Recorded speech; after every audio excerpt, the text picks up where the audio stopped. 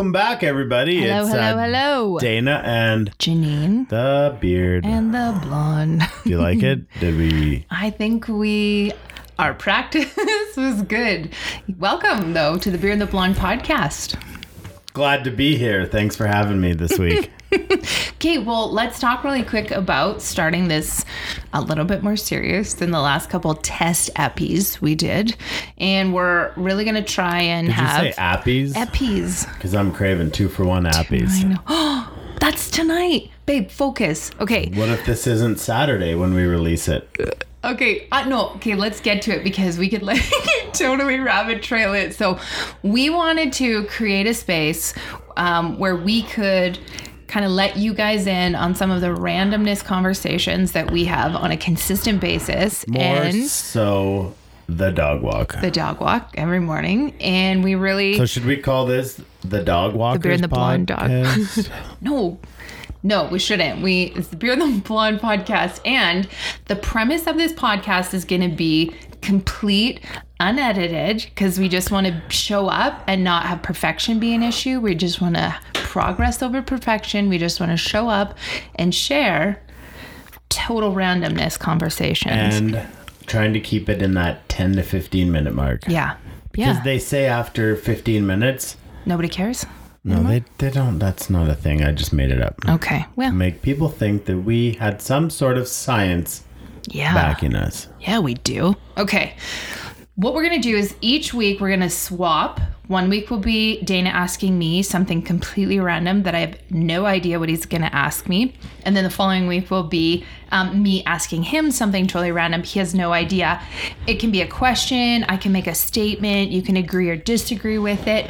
And the other person just has to give their opinion and chat about it for a little bit. And we need to let the other person weigh in on it too. Have a little combo. A little bit. It's not a convo. It's an opinion. And it is truly just our opinions. Yeah. And on the fly on the seat of our pants. Is that how you say that? There's a fly on the seat of our pants.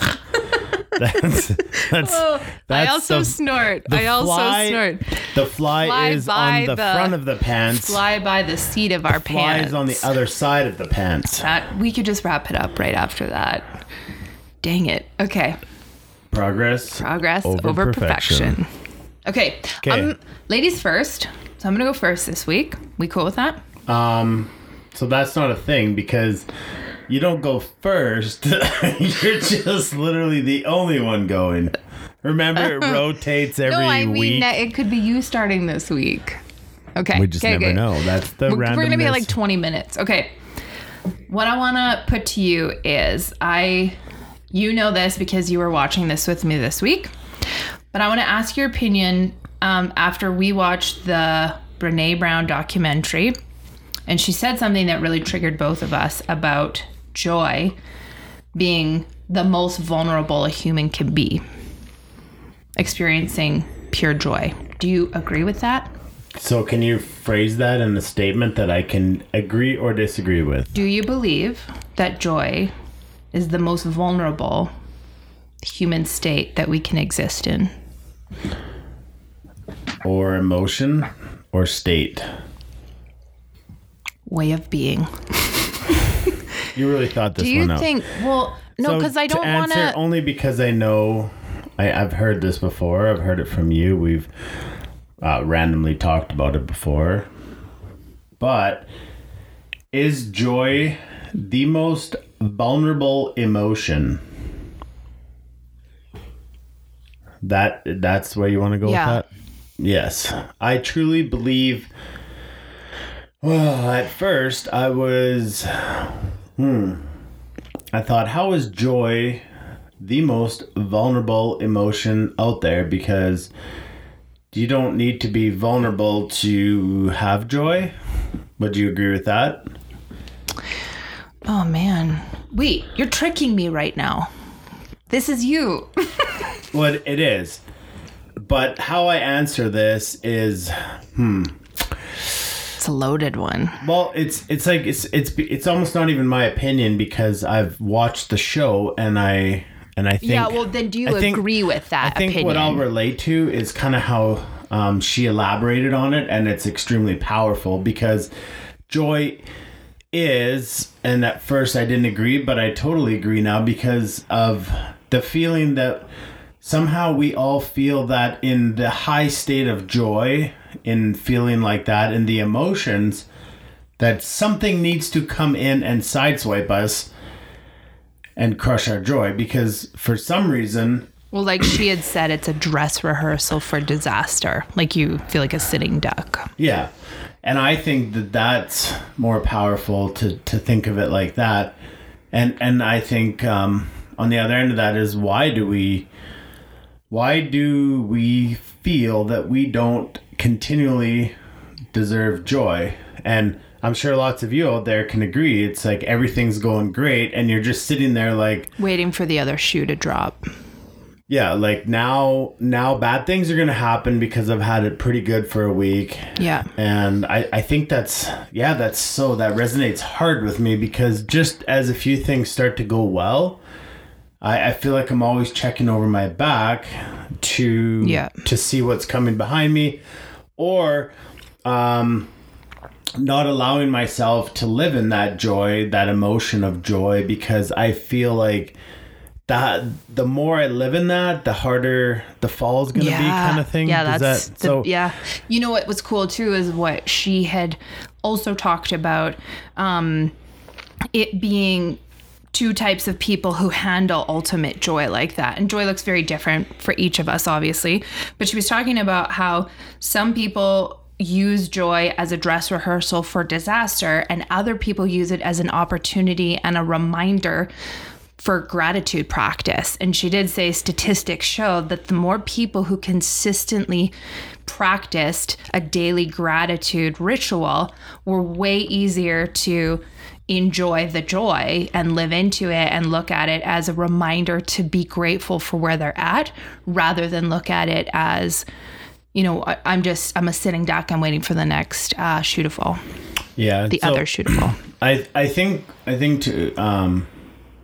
to kind of bring this all together is understanding that we're not alone with the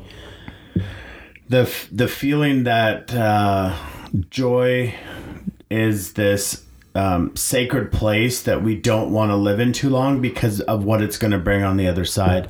And I think that we have to give ourselves permission. Mm-hmm. And like she alluded to, there's if you're in that state, you have to live with constant gratitude because that gratitude will give you permission to stay in that state of being longer. Yeah. And I know that this is going to be like drinking coffee every day. I'm going to have to wake up and say to myself, you're allowed to feel joy. You're allowed to live in this euphoric state. Because would you say that's you? Like, would you say that you're somebody who, when things are going really, really well, you would tend to lean towards? Oh, 1,000%. Yeah, I'm the same. And I'm the same way. I try to keep... I like how we're pretending we don't know that. About each other, like that's true.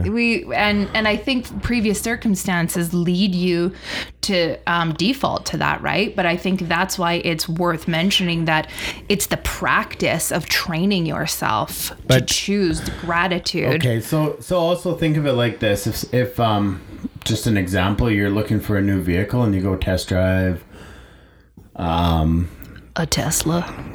Whatever it wants to be is vehicle A, exhibit A. Mm-hmm. And all of a sudden for the next month, what do you see all over the place? You do, that's right. Tesla's plugged in everywhere. Yeah. I haven't thought about Teslas, but if that's the car that you were thinking of getting, mm-hmm. you start driving around and you're like, Tesla, Tesla, Tesla. Everyone has a Tesla. I don't want a Tesla. I can't believe how many Teslas exist. The only reason that that's a thing is because you've made your mind aware mm-hmm. of Teslas, and therefore you start to see them more. So I think in this, to wrap this up, is understanding that living in joy, because you had said it's past circumstances that make us afraid. It's not. It's what we're aware of. And when we're in this joy, and when you're waiting for bad things to happen because You're waiting for them. You're looking for those bad things to happen. You are looking to be robbed of your joy. I think so many people live like that. Don't you agree? Oh, too many people. I mean, I like. I'm one of them. 100%. Yeah. So like noticing Teslas when you're looking to buy one.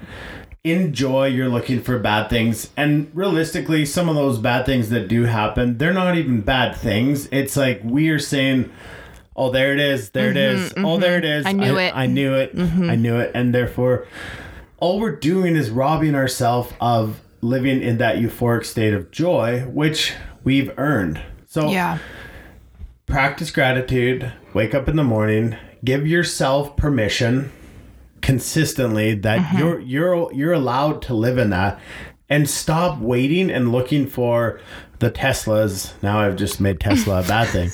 No. But stop waiting and looking for it, and live in that joy more. So back to your statement, I don't remember what it was, but that's kind of where we went. And yes, that's something that I definitely want to get better at every single day. Awesome. Thank you for that insight on joy making you vulnerable. Something. Ish.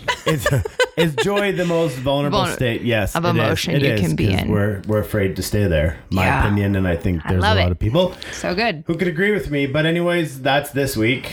We love you guys. Yeah, we can't wait for next week time that we do this again. Hopefully it's weekly. I'm Dana. And I'm Janine. And we are the Beard and the Blonde Podcast. Be kind to yourself. True.